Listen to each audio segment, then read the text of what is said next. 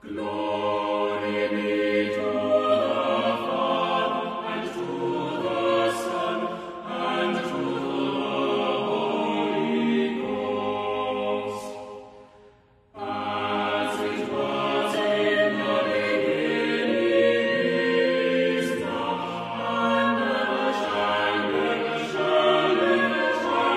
without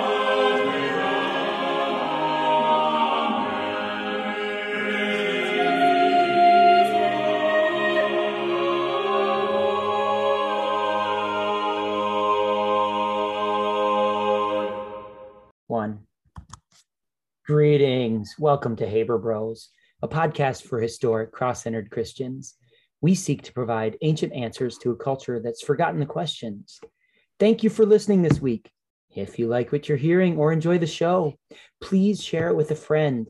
This is the biggest way that podcasts grow.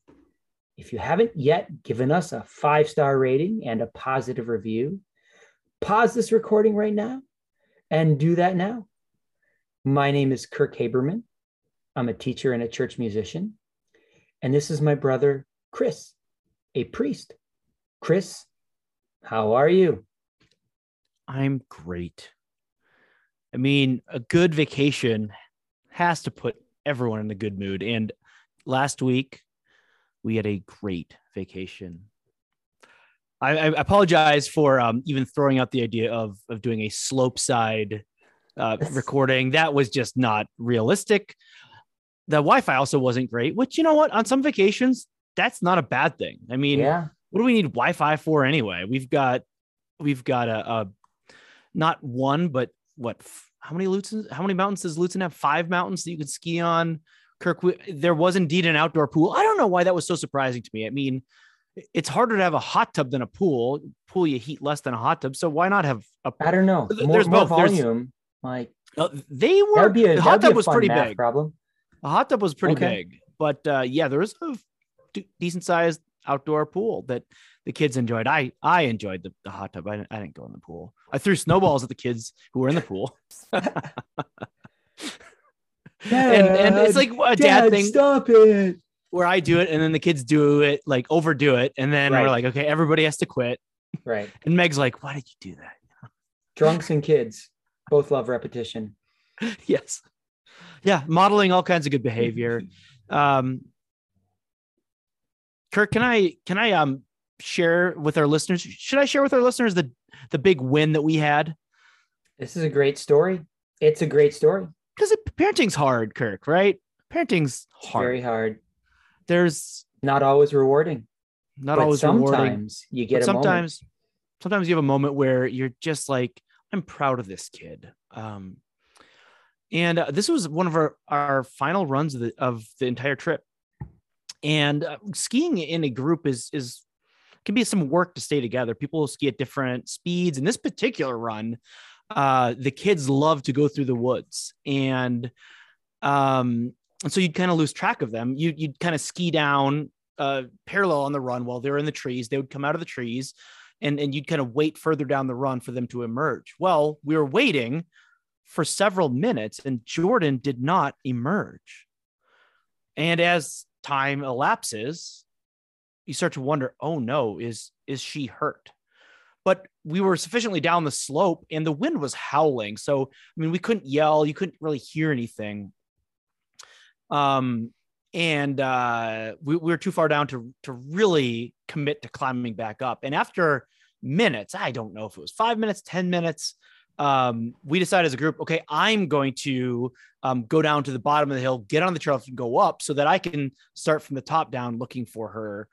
And people are going to continue waiting. In fact, my Uncle John visited us on the last day. He decided he was going to just take off his skis and start walking up the hill. And when I mean, at this point, 20 minutes had elapsed, and I'm on the chairlift, and John calls me, and he says, I see her. She's walking up the hill. Oh, wait, now she's crawling. Because it's hard to walk up a hill on in boots, depending on how steep it is. Like at one, it's physically, it's aerobically hard. It's physically hard to not slip and fall. And so she's on all fours. John's yelling to her. She can't hear because of the wind. He's like, but I see her. I see her and she's okay. And she's going up the hill. So I don't know what's going on. Minutes later, which when you've got a missing kid seems like much longer. But by the time I get up, we go into the woods and find her. What had happened was she had rather than her being injured, she had encountered an injured skier. And while other people, adults even, are whizzing by without a care in the world, she stops and attends to this. Like, she's 11 years old and she is stopping and calming. And this guy's like, my mom's phone number is this. And Jordan's like, I don't have a phone. But as soon as she kind of realizes that he's stable enough and not scared, she's like, I'm going to get help. And she does the unbelievably difficult task of marching up the mountain, which probably took 10 minutes of a difficult ascent. And she's like, well, where can I find an employee? She knew that at the top of the hill, at the very least, there was the little hut that the lift operator sits in to make sure that he could stop the lift if anyone falls, so that they don't have someone run into the fallen person getting off the lift. She goes up to the door. This is an 11-year-old who's shy, who does not really approach adults ever. She prefers for us to be that mediator. Just goes up, knocks on the door, and is like, there's an injured skier who needs help. That my 11-year-old was brave, and in a time of pressure and where some people might be like, I don't know what to do. She was like, I know what to do. I can find an employee to alert the ski patrol. By the time I got there, the ski patrol, she had alerted them and skied back down to the boy and was there attending to him while they're waiting for the ski patrol to bring their toboggan in. It may have been a broken leg, and we're not sure. She was very concerned, and God bless her heart. Her heart, her and her will, which was unruly, and her, which has been corrected by the power of the Holy Spirit, by the washing of baptism and through Christ's continual regeneration.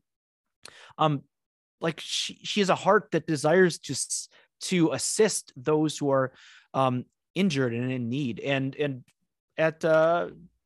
she was very courageous. Those kind of moments define us. And it was just a very proud moment. Not every moment's like that in parenting, but right. It's just an amazing moment to see somebody care for somebody else in that way. And even once they had loaded him up, after we had packed up, she wanted to stop by the ski patrol to just check on him. And when they stopped by, I wasn't with them at that moment, but the boy was being helped by a wheelchair from the ski patrol. They had done their examination and was being loaded up into his car. And he looked like he was stabilized, probably needed x-rays, but just a super proud moment. Yeah. Brings tears to one's eyes as a parent. Yeah. Great courage, mm-hmm. Great emotional maturity, and bravery, right? To approach adults as a child. Mm-hmm. When there's no, in your head, no protocol, no procedures for this. No. And great problem solving. Like, I have no one here to tell me what to do. What do I do? Like, all of that is really impressive. Yeah. That's awesome. And now you're back to reality, back home, back to the back grind. To reality. Yeah. Next week I'll share with you. Kirk, it was a very abrupt end to ski season. Like, it was like 3 days of skiing, and then we're done. That's the end of March. I mean, even in northern Minnesota, at some point spring's going to come. So well, they're still skiing up there, but ski season here had ended weeks beforehand, and so we knew that these would be our last days, and they're over. So we're doing a 2-week trial, Kirk, of swimming. So Jordan's going to attempt the swim team. So I'll give you an update next week on how that's going. Very cool. Well, good luck in all of that. Yeah. I have no voice. Last night was, I coach a little league, a 5th and 6th grade baseball team. That combined with kind of school activities during the day yesterday, just totally sapped my voice. So it was a fun full day. But I have Lenten concerts coming up this weekend. So I'm a little apprehensive that my voice won't come back. So I was trying to be a good boy today, and I was trying to be very super low key in the classroom, resting my voice. So if I sound low key here, I'm trying to be aware of kind of my voice.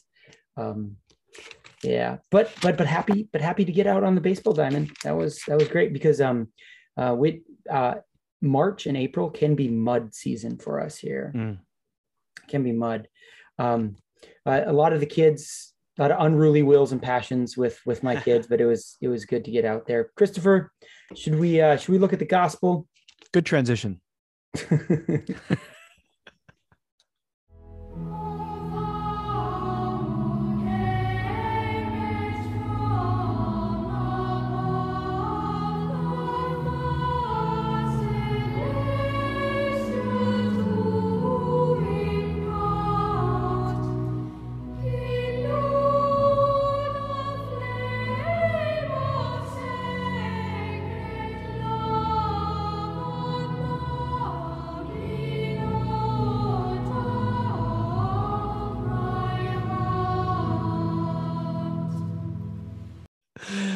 Let's, Kirk. This week's gospel lesson comes from Luke chapter 20, verses 9 through 19. And he began to tell the people this parable. A man planted a vineyard and let it out to tenants and went into another country for a long while. When the time came, he sent a servant to the tenants so that they would give him some of the fruit of the vineyard. But the tenants beat him and sent him away empty-handed. And he sent another servant, but they also beat and treated him shamefully and sent him away empty-handed. And he sent yet a third, and this one they wounded and cast out. The owner of the vineyard said, "What shall I do? I will send my beloved son. Perhaps they will respect him." But when the tenants saw him, they said to themselves, "This is the heir. Let us kill him so that the inheritance may be ours." And they threw him out of the vineyard and killed him. What then will the owner of the vineyard do to them? He will come and destroy those tenants and give the vineyard to others. When they heard this, they said, "Surely not." But he looked directly at them and said, "What then is this that is written? The stone that the builders rejected has become the cornerstone. Everyone who falls on that stone will be broken to pieces, and when it falls on anyone, it will crush him." The scribes and the chief priests sought to lay hands on him at that very hour, for they perceived that he had told this parable against them. But they feared the people. The word of the Lord. Thanks be to God. So, Kirk, in the Gospel of Mark, Jesus tells us about the purpose of the parables. And at that moment, the purpose of the parables, he says, is not to clarify, but in fact to obscure the meaning, right? Right. But then we have other parables where it's clear what Jesus is getting at, and even a child would hear. And I'm going to test this, Kirk. I'm going to...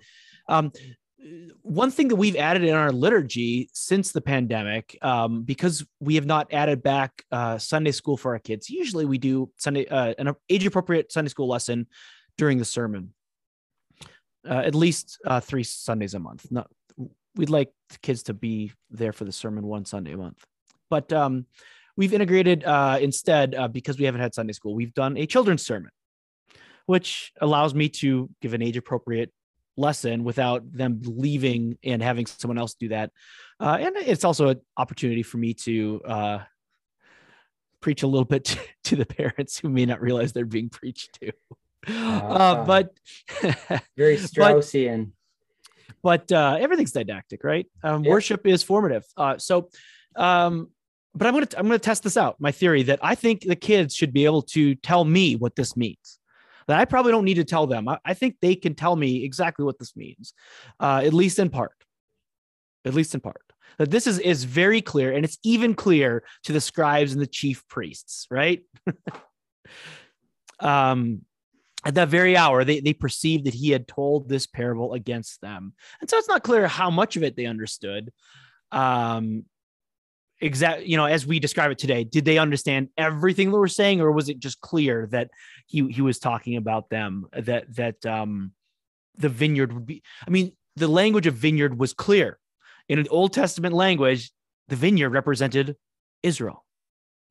And so they would have certainly recognized that. And for the vineyard to be taken away from God's chosen people would be clear to them that, like, oh, that's us, and it's going to be given away to someone else, which, this is a theme that we've come back to, not that the covenant is revocable, but that those who think that they're on the inside of the covenant are by like outside means, right?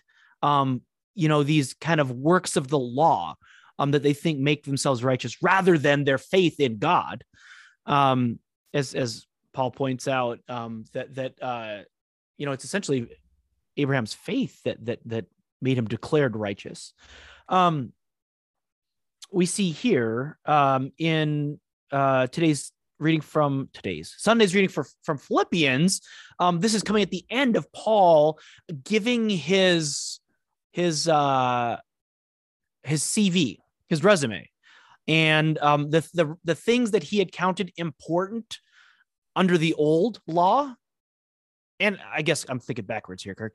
Even to look back to our Old Testament reading from Isaiah says, or God says, "Behold, I am doing a new thing." So this way that Paul used to keep score, Paul is thrown out, and he says, "Whatever gain I had, I counted as loss for the sake of Christ. Indeed, I count on everything as loss because of the surpassing worth of knowing Christ as my Lord." And he goes on to say that he considers these things rubbish. This whole pedigree that he has, that under the law, he would have been considered among the best. He would have been, Pharisee of Pharisees. And he considers that all rubbish. And that's what we see here in Luke from John the Baptist at the baptism of Christ, saying God can raise up descendants of Abraham from these rocks, to the man asking, will those be saved be many or few? And Jesus saying, what you need to be concerned about is yourself. Right. Seek the narrow gate. And then here we see this parable of Israel being the vineyard, and of these prophets, that these servants coming to the tenants of the vineyard. The prophets come and they are mistreated. Nobody likes prophets. They beat them and send them away empty-handed. And finally, the owner of the vineyard, God, sends his beloved son, his only son, much as God said to Abraham, take your son, your beloved son, your son whom you love, and sacrifice him. God did this for us, that he sent his son. And in fact, he was thrown out.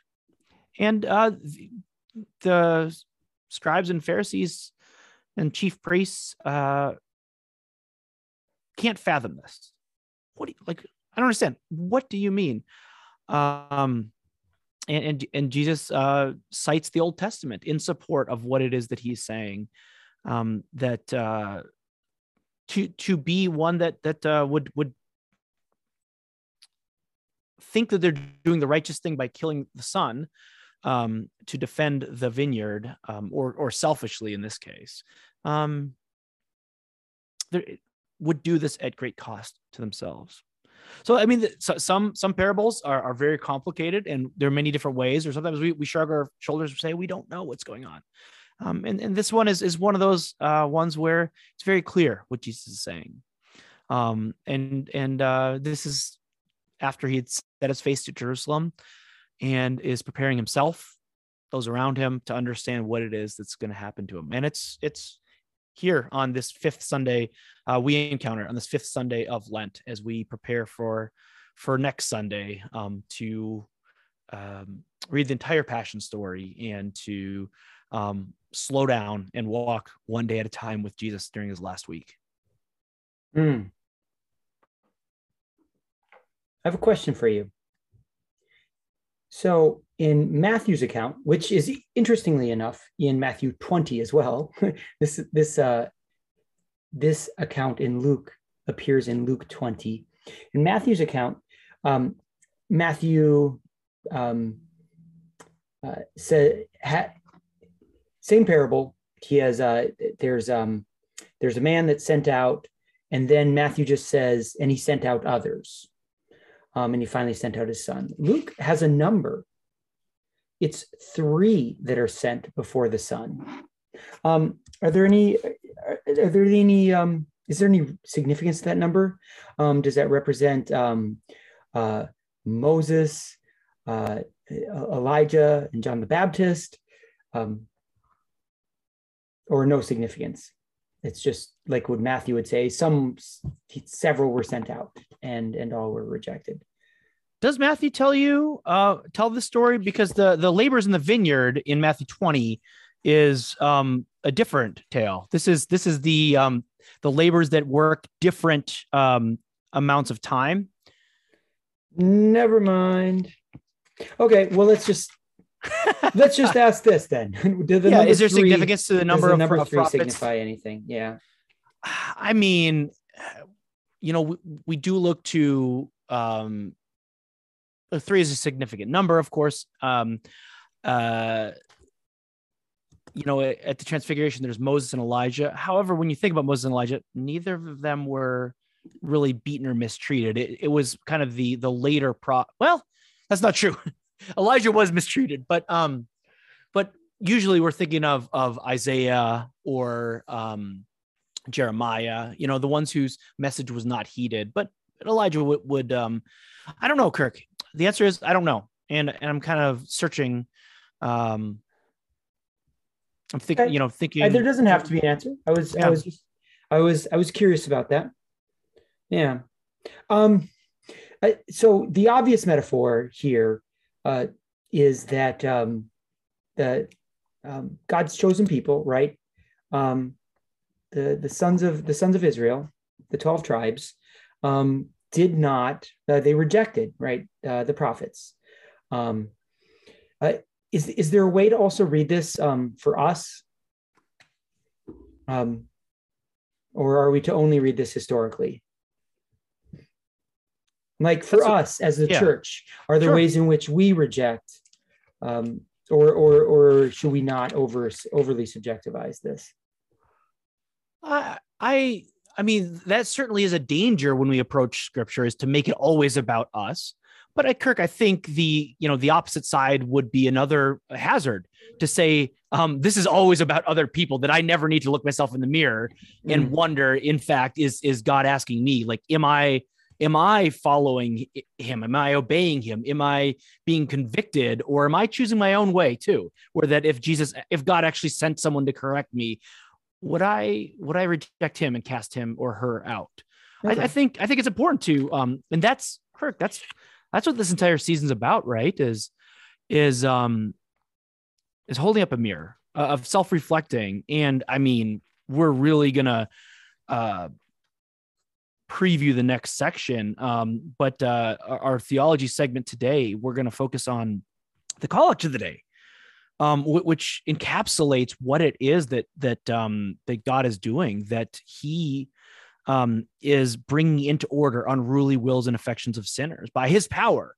And during the season, when we look to hold up that mirror and ask God to reveal our sin, to forgive our sin, and to live this life of repentance, remembering that repentance isn't that the Hebrew idea of repentance is one of turning, like of positionally, right, turning one's back on our sin and turning and orienting ourselves towards God, and that bodily orientation, no matter how close or how far we are from God, to make sure that we are aligning ourselves with his ways. But that's the Christian life, right? That of scrutinizing, like, are we following God in this? Or have we found ourselves astray, and God is sending, not literal prophets to us to correct us, but in small ways, as we sit in the pew and hear the word preached. to allow ourselves the humility to be convicted of our sin, remembering that God desires not the death of sinners, but that we may turn from our sin and live. Yeah. Can we talk for a moment about the psalm that is cited? Because this is No, interesting. we are only allowed to talk about 3 of the readings, and we've already talked about the Old Testament. No, I'm New not talking Testament about the and- Psalm 126, which is a lovely psalm. I'm saying the psalm that was cited in this reading, okay. Psalm 118. Okay, well, we can, because that's not included in the 4 readings. Oh, Okay. good. All right. It's a relief. So in verse 16, Jesus says, he will come and destroy those tenants and give the vineyard to others. And then I love this, the listeners, the hearers, when they heard this, they said, surely not, right? Like they're shocked by this, right? And then Jesus replies, but he looked directly at them and said, what then is this that is written? And then here he says this, the stone that the builders rejected has become the cornerstone. Well, that is from Psalm 118, verse 22, which is such a messianic psalm. Mhm. And so I have to imagine, and maybe you can opine on this, that the scribes who were gathered round would have known exactly what he was getting at. So I wonder, let me read the passage, and then I'll ask you whether at the time in the first century it would have been interpreted as a messianic psalm, or if we only now see Jesus kind of looking backwards at it. So starting at verse 19 of Psalm 118, open to me the gates of righteousness, that I may enter through them and give thanks to the Lord.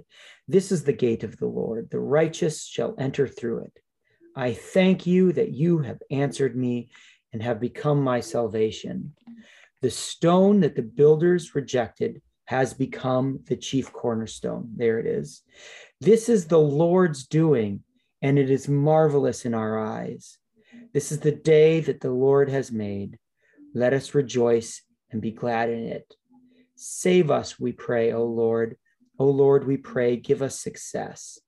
Blessed is he who comes in the name of the Lord. We bless you from the house of the Lord. The Lord is God. He has made his light to shine upon us. Bind the festal sacrifice with cords up to the horns of the altar. And it continues for a couple more verses.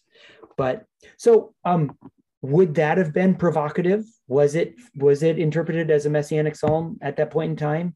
Is Jesus kind of sending up a messianic signal there? Kirk, I'm not sure. And I'm not sure if our best scholars could say for sure. Okay. There are many prophecies that only became clear that they were messianic once Jesus fulfilled them. And it's like, I see, like how suddenly what has happened becomes clear. Because it becomes used a bunch later, right? Yeah. It's used in Acts 4. I think it's cited in 1 Peter as well. So that must have lodged itself in the disciples' brain. Like, that is definitely prophetic, right? Sure. But at the time, did they know that? Well, first of all, they didn't know that the Messiah would in fact be a sacrifice, right? Or at least that wasn't widely known. Like there are many things that were surprising about the Christ. Right. Even the idea that the Christ would be somebody who would hang on a tree was shocking. And is that because they had just like not read scripture well enough, or so it's unclear, but it's clear for us looking at this now in hindsight, and certainly the apostles to be like, so that as we recited that psalm, as we sung this in our liturgies, this thing that we sang has now new meaning. This thing that has been rejected suddenly is our cornerstone. We are building our faith. And not only that, it's not an accident, as the psalmist writes. Yes. This is the Lord's doing. Yes. And it is marvelous in our eyes. Yeah.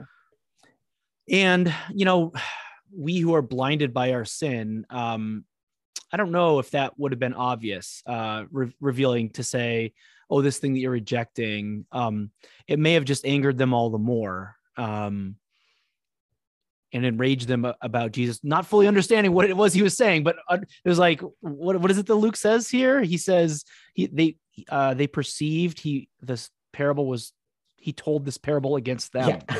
Yeah. You know, it's something about this has got to this judgment.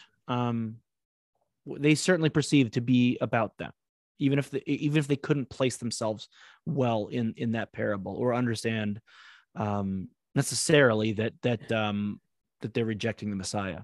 So this must have struck Peter. Because in Acts 4, I have this in front of me. Oh, Peter, who is rock? Yeah, the stone. Yeah. Peter and John before the council. This is early in Acts, right? They're hauled in front of the council, arrested, and they're asked, by what power or by what name do you give this? And Peter cites this. He says, rulers of the people and elders, if we are being examined today concerning a good deed done to a crippled man, by what means this man has been healed, let it be known to all of you and to all the people of Israel that by the name of Jesus Christ of Nazareth, whom you crucified, whom God raised from the dead, by him this man is standing before you well.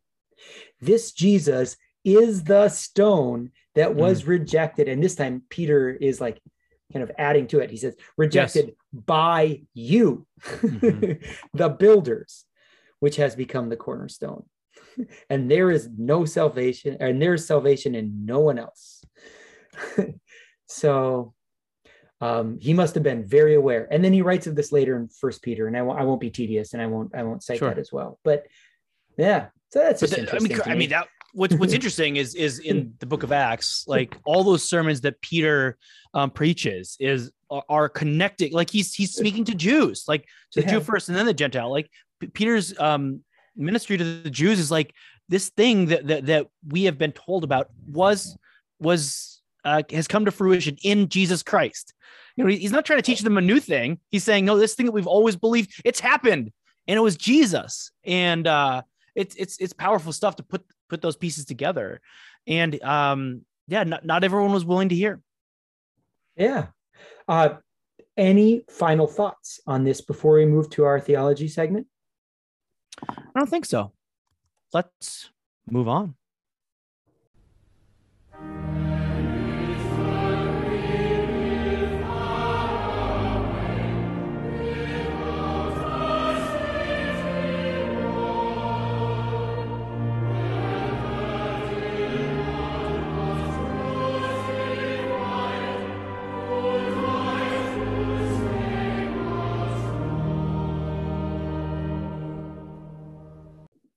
For our theology segment today, go ahead, Christopher, for my deepest apologies. We did not figure out who's going to intro the segment, but I will, I guess. Yes, you will. On today's theology segment, we are going to do something different, something perhaps we haven't done before.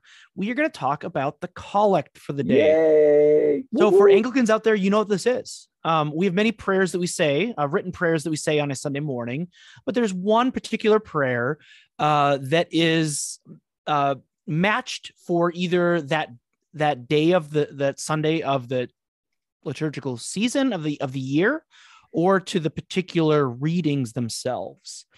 And the collect for today, I've referenced already. We'll pray it at the end, but I'm going to read it now. And by the collect for today, you mean the fifth Sunday in Lent, Passion Sunday in Lent. Yeah. I'm going to read it, and then we'll devotionally talk about what it is that we are praying. And it's interesting, I'm not going to say that. Sorry. Scratch that. Cut that. All right. Here's the collect. Almighty God, you alone can bring into order the unruly wills and affection of sinners. Grant your people grace to love what you command and desire what you promise, that among the swift and varied changes of this world, our hearts may surely there be fixed where true joys are to be found. through Jesus Christ our Lord, who lives and reigns with you in the Holy Spirit, one God, now and forever. Amen. Amen. So very, very briefly to dissect every collect that we say, they begin with an address of God, Almighty God, Heavenly Father, something like that. We pray to the Father in the name of the Son, by the power of the Holy Spirit, through the Holy Spirit. So we address God at the beginning, and then there's a petition, and usually there's like a turn. Usually there's a that in the middle of the collect, and then at the end there's this kind of doxology. Through Jesus Christ our Lord, who lives and reigns with you in the Holy Spirit, one God, now and forever. Amen. And so if you've listened to our podcast more than once, you've heard this structure. And so this acknowledgement at the beginning, you alone could bring into order the unruly wills and affections of sinners. Grant. So this is an acknowledgement of the state that we are in, Kirk, that we are sinners and we are lost. And apart from God's work, our wills and affections. So, Kirk, we've established that these are unruly, that our wills and affections are unruly. What are our wills and affections? So the thing that comes to mind, and you can cut me off, and we don't have to go down this road if this isn't what you're thinking of. So our sinful nature, or our inclination to sin, the $10 theology word is concupiscence, right? That in any situation, we have an inclination to damage ourselves, damage others, damage the created order, further sever our bond with our Creator. And so that, I mean, these are great adjectives, right? Unruly, sort of ungovernable, right? If you've ever had a child, you know what an unruly will is, right? You know it's best for the child, and you can tell the child that, and you can show the child that, and yet nonetheless, they will choose otherwise quite often, right? So is that kind of what you were getting at? That our wills are wayward. They don't always want A, what's best for us, but also B, what's right or in kind of conjunction with God's will for us. Yeah. I mean, we have, Luther talked about the bondage of the will, these Yes. wills that we have, that apart from what God does, our wills are bound until God unbinds them. Kirk, I think of Romans 7, as far as like these unruly wills and affections. And I'm trying to find the place that I'm.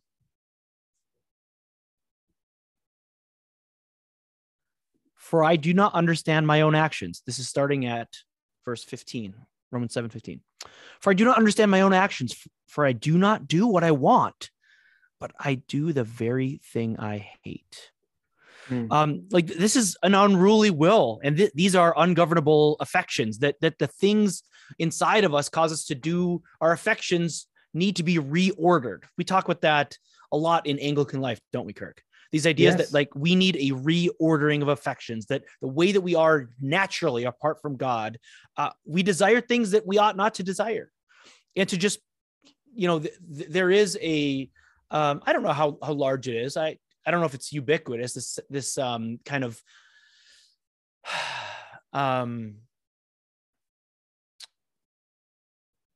secular sense of like, do what feels good, Kirk.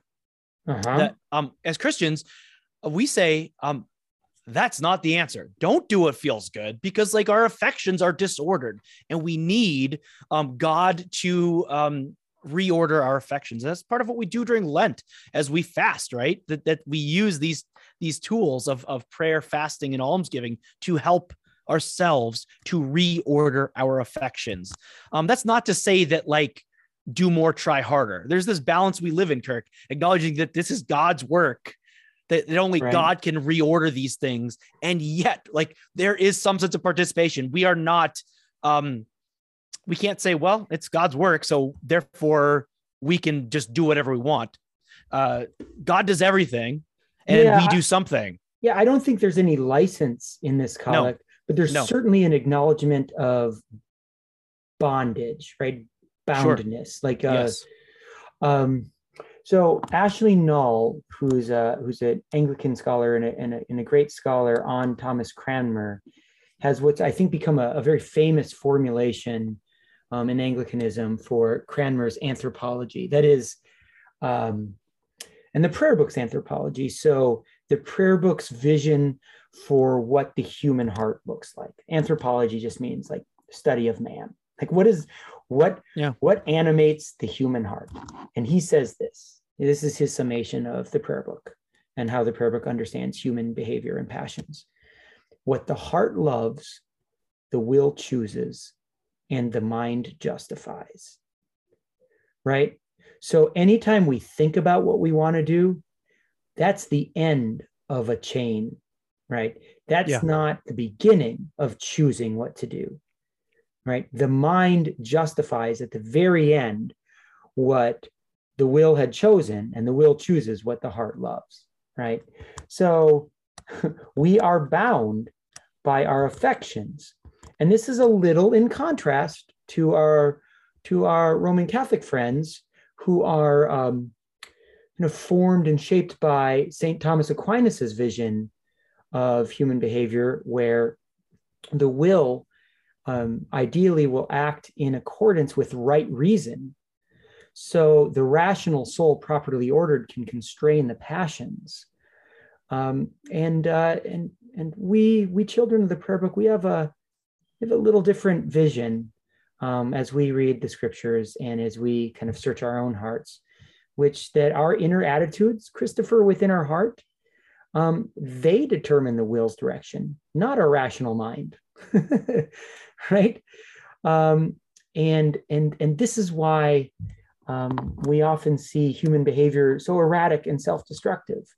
And so I think this collect is lovely in its acknowledgement of how human passions and behaviors actually order our lives, right? So it acknowledges not that we through our right reason can properly order our wills and our affections, but rather Almighty God, you alone can bring into order the unruly wills and affections of sinners. Christopher and I have got to say personally that a lot of my anger, a lot of my shame, a lot of my frustration, and a lot of my disappointment has resulted from the illusion, the day-to-day illusion that I can bring my will and affections into control. And that if I could squeeze harder, I could be less angry. I could be more patient. I could be more focused. I could try harder. I could follow through on my resolutions, etc., right? And that is just impossible, according to this collect, right? Almighty God, you alone can bring into order my unruly will, right? So I've monologued a little bit. Do you have any response to that? Well said. And Kirk, in light of that, and we've only discussed that first phrase. Yeah. In light of that, we have a petition. Yes. We pray, grant your people. And so in light of this, the fact that like we are helpless apart from God's ability to reorder our affections, God, grant your people grace to love what you command and desire what you promise. So even just to focus on that phrase for a moment, we are asking God in acknowledgement that we can't do this on our own. So Lord, give your people grace to love those things that you command. We struggle to desire the right things. So Lord, reorder our affections and our desires so that we want the things that you want, that we are seeking to align our hearts and our affections and wills. We're seeking to align those with God. And so we're saying, God, please grant us that grace that we would love those things that you command us to do and desire what you promise. That is really reminiscent of the response to the Decalogue, right? Incline our hearts to keep this law. So in the prayer book, after each commandment, have no other gods but me. We respond, it's the congregation, Lord, incline our hearts to keep this law, right? It's a very interesting thing that we're doing here is that we're asking not only to be made able to obey the law, but to change our hearts to love the law.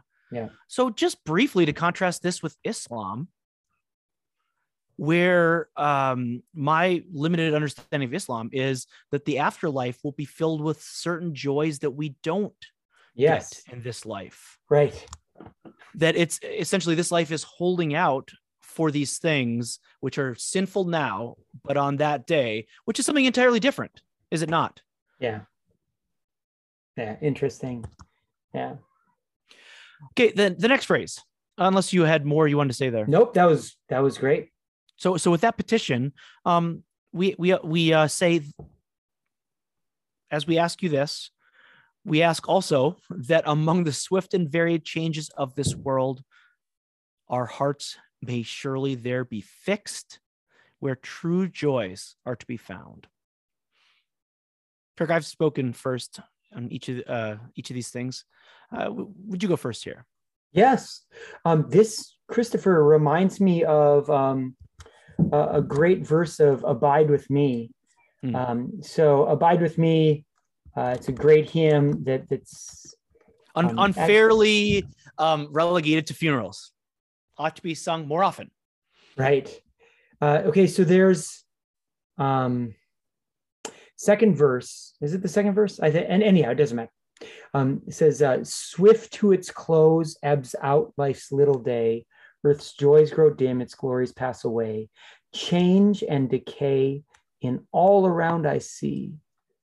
O thou who changest not, abide with me. Change and decay in all around I see. I've always been struck by that line. And the longer you live, Christopher, the more that line strikes you, the more that seems to describe experience. If you live long enough, you will begin to mark most of what you see as change and decay. And you will begin to notice that the only thing that's constant is God. O thou that changest not, abide with me. And so this is a great acknowledgement that among the swift and varied changes of this world, we have seasons of our life in which we feel as if the ground is shifting under our feet, or we're spinning, or we can't find solid ground or anything to grasp on. And that may be true. There may be nothing around us to grasp on, but there is something that does not spin. There is something that does not change, that does not decay, or as the collect says, that among the swift and varied changes of this world, there's something that doesn't vary and doesn't change.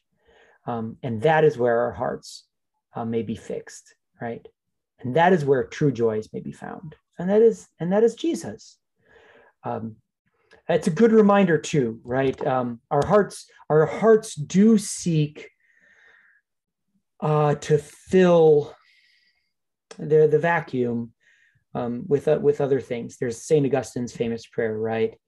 Or his famous observation that all human which hearts was one of have our a recent collects, wasn't it? Oh, I'm sorry. What were you gonna say? Well, he has several metaphors, right? Okay. That all human hearts have a God-shaped vacuum in them. But go ahead. Yes, the one that was let three, I think, where it was. Our hearts are restless until we find rest in thee. Yeah. Didn't we pray that 2 weeks ago? Absolutely. Yeah. Yeah. So no, this is great, right? I don't know, if everyone that's gonna hear this will have had the sensation recently that there are swift and varied changes that are alarming, disorienting, saddening. But I have to think that as you continue to age, that's increasingly a sensation.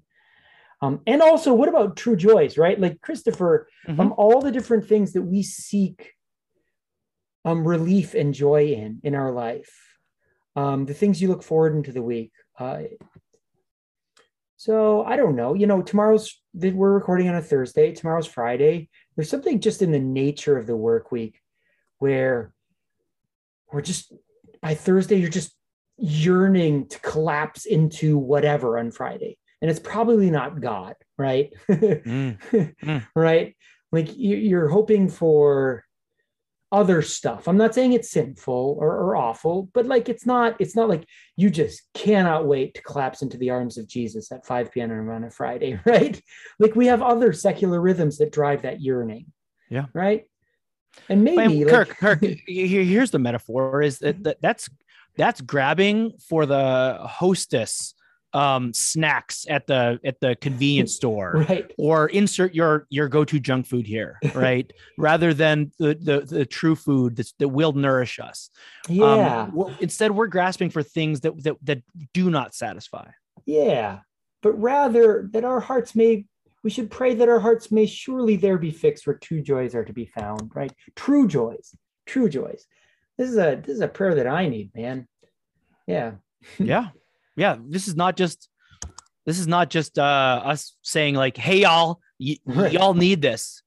Kirk, there's a term, acedia. Are you familiar with this term? No, I'm not. Educate me. It's if one were to Google it, as I just did, here would be the definition that comes up from Oxford Languages: spiritual or mental sloth, apathy. That this is something that we can tend towards. This is like instead of collapsing in the comfort of the Lord, a common thing would be to just binge a show on Netflix. But Netflix isn't nourishing. Like Netflix begets Netflix, right? Yeah. That like as you collapse and binge a show, that makes you want to do what? Watch more. And almost like darkly, almost diabolically, Netflix never stops, right? It rolls into the next one, into the next one, into the next one. Or like scrolling through a feed. Like apps are designed to be endless, never ending. Kirk, I am the chief of sinners. So I pray this prayer as sincerely for myself as I do for others, that I look for the wrong things to satisfy me. I've been, Kirk, if I could just recommend for you and our listeners, and this was like, I have to credit my dad for this. I mean, I've known of Arthur Brooks' work for years, that he has really stepped away from what he did leading AEI for years to essentially podcast, teach, and work and write about happiness. Yeah. Which is interestingly a very new sociological field. Like of all the things for sociologists to study, it never occurred to anyone to look into happiness until like the last 20 years. Anyhow, go ahead, Arthur Brooks. And I mean, he writes for the Atlantic now, among other things. And there's a cover article that caught my dad's eye, and I read it. And I mean, he's a Christian who's teaching. He's not merely evangelizing. He's saying, wherever you are, if you want to be happy, here are some ways you can be happy. I want people to be happy. But it's a very Christian message. This idea of like, don't reach for the thing you think you want. That like you're the things that will really make you happy. And when we think about it, it might be easy to use logic to get our way there. And yet, as we go through life, we do it blindly sometimes, unconsciously, trying to satisfy ourselves with things that are unsatisfying. So I don't have a particular thing to point you to other than to look into Arthur Brooks and his work. His recent article in the January-February issue of The Atlantic is essentially a distillation of a book of his. So he has a podcast, he has articles, books, etc. Yeah, I mean, so this may not have been the connection you made, but with that article that you shared, what this reminds me of, this portion of this colleague, is his observation that pursuit of satisfied desires is bottomless, is endless, it's insatiable. Yes. And it has to do with kind of homeostasis of all organisms, right? So it's not like once the thing you desire, once you grasp it, you'll sit in a state of endless euphoria. like you will regress back to homeostasis, and then the yearning comes back. Yeah. And there just is no satisfying that yearning with any one thing. Right? Is that kind of what you were thinking about as you were? Yeah. Am I misstating or accurately characterizing kind of his observations along these lines? I'd say that's accurate. Yeah. And so we are asking God to do what we cannot do for ourselves, Kirk. Yeah. Acknowledging our inability to do this ourselves, and we're saying, God, life is hard. It's tricky. It changes all the time. There's swift and varied changes of the world. Lord, fix our hearts where true joys are to be found. And Kirk, shall we pray this together? Let's do it. The Lord be with you. And with your spirit. Let us pray. Almighty and everlasting God, you hate nothing you have made, and you forgive the sins of all who are penitent. Create and make in us new and contrite hearts, that we, worthily lamenting our sins and acknowledging our wretchedness, may obtain of you, the God of all mercy, perfect remission and forgiveness through Jesus Christ our Lord, who lives and reigns with you in the Holy Spirit, one God, forever and ever. Amen. Amen. Almighty God, you alone can bring into order the unruly wills and affections of sinners. Grant your people grace to love what you commanded and desire what you promise, that among the swift and varied changes of this world, our hearts may surely there be fixed where true joys are to be found.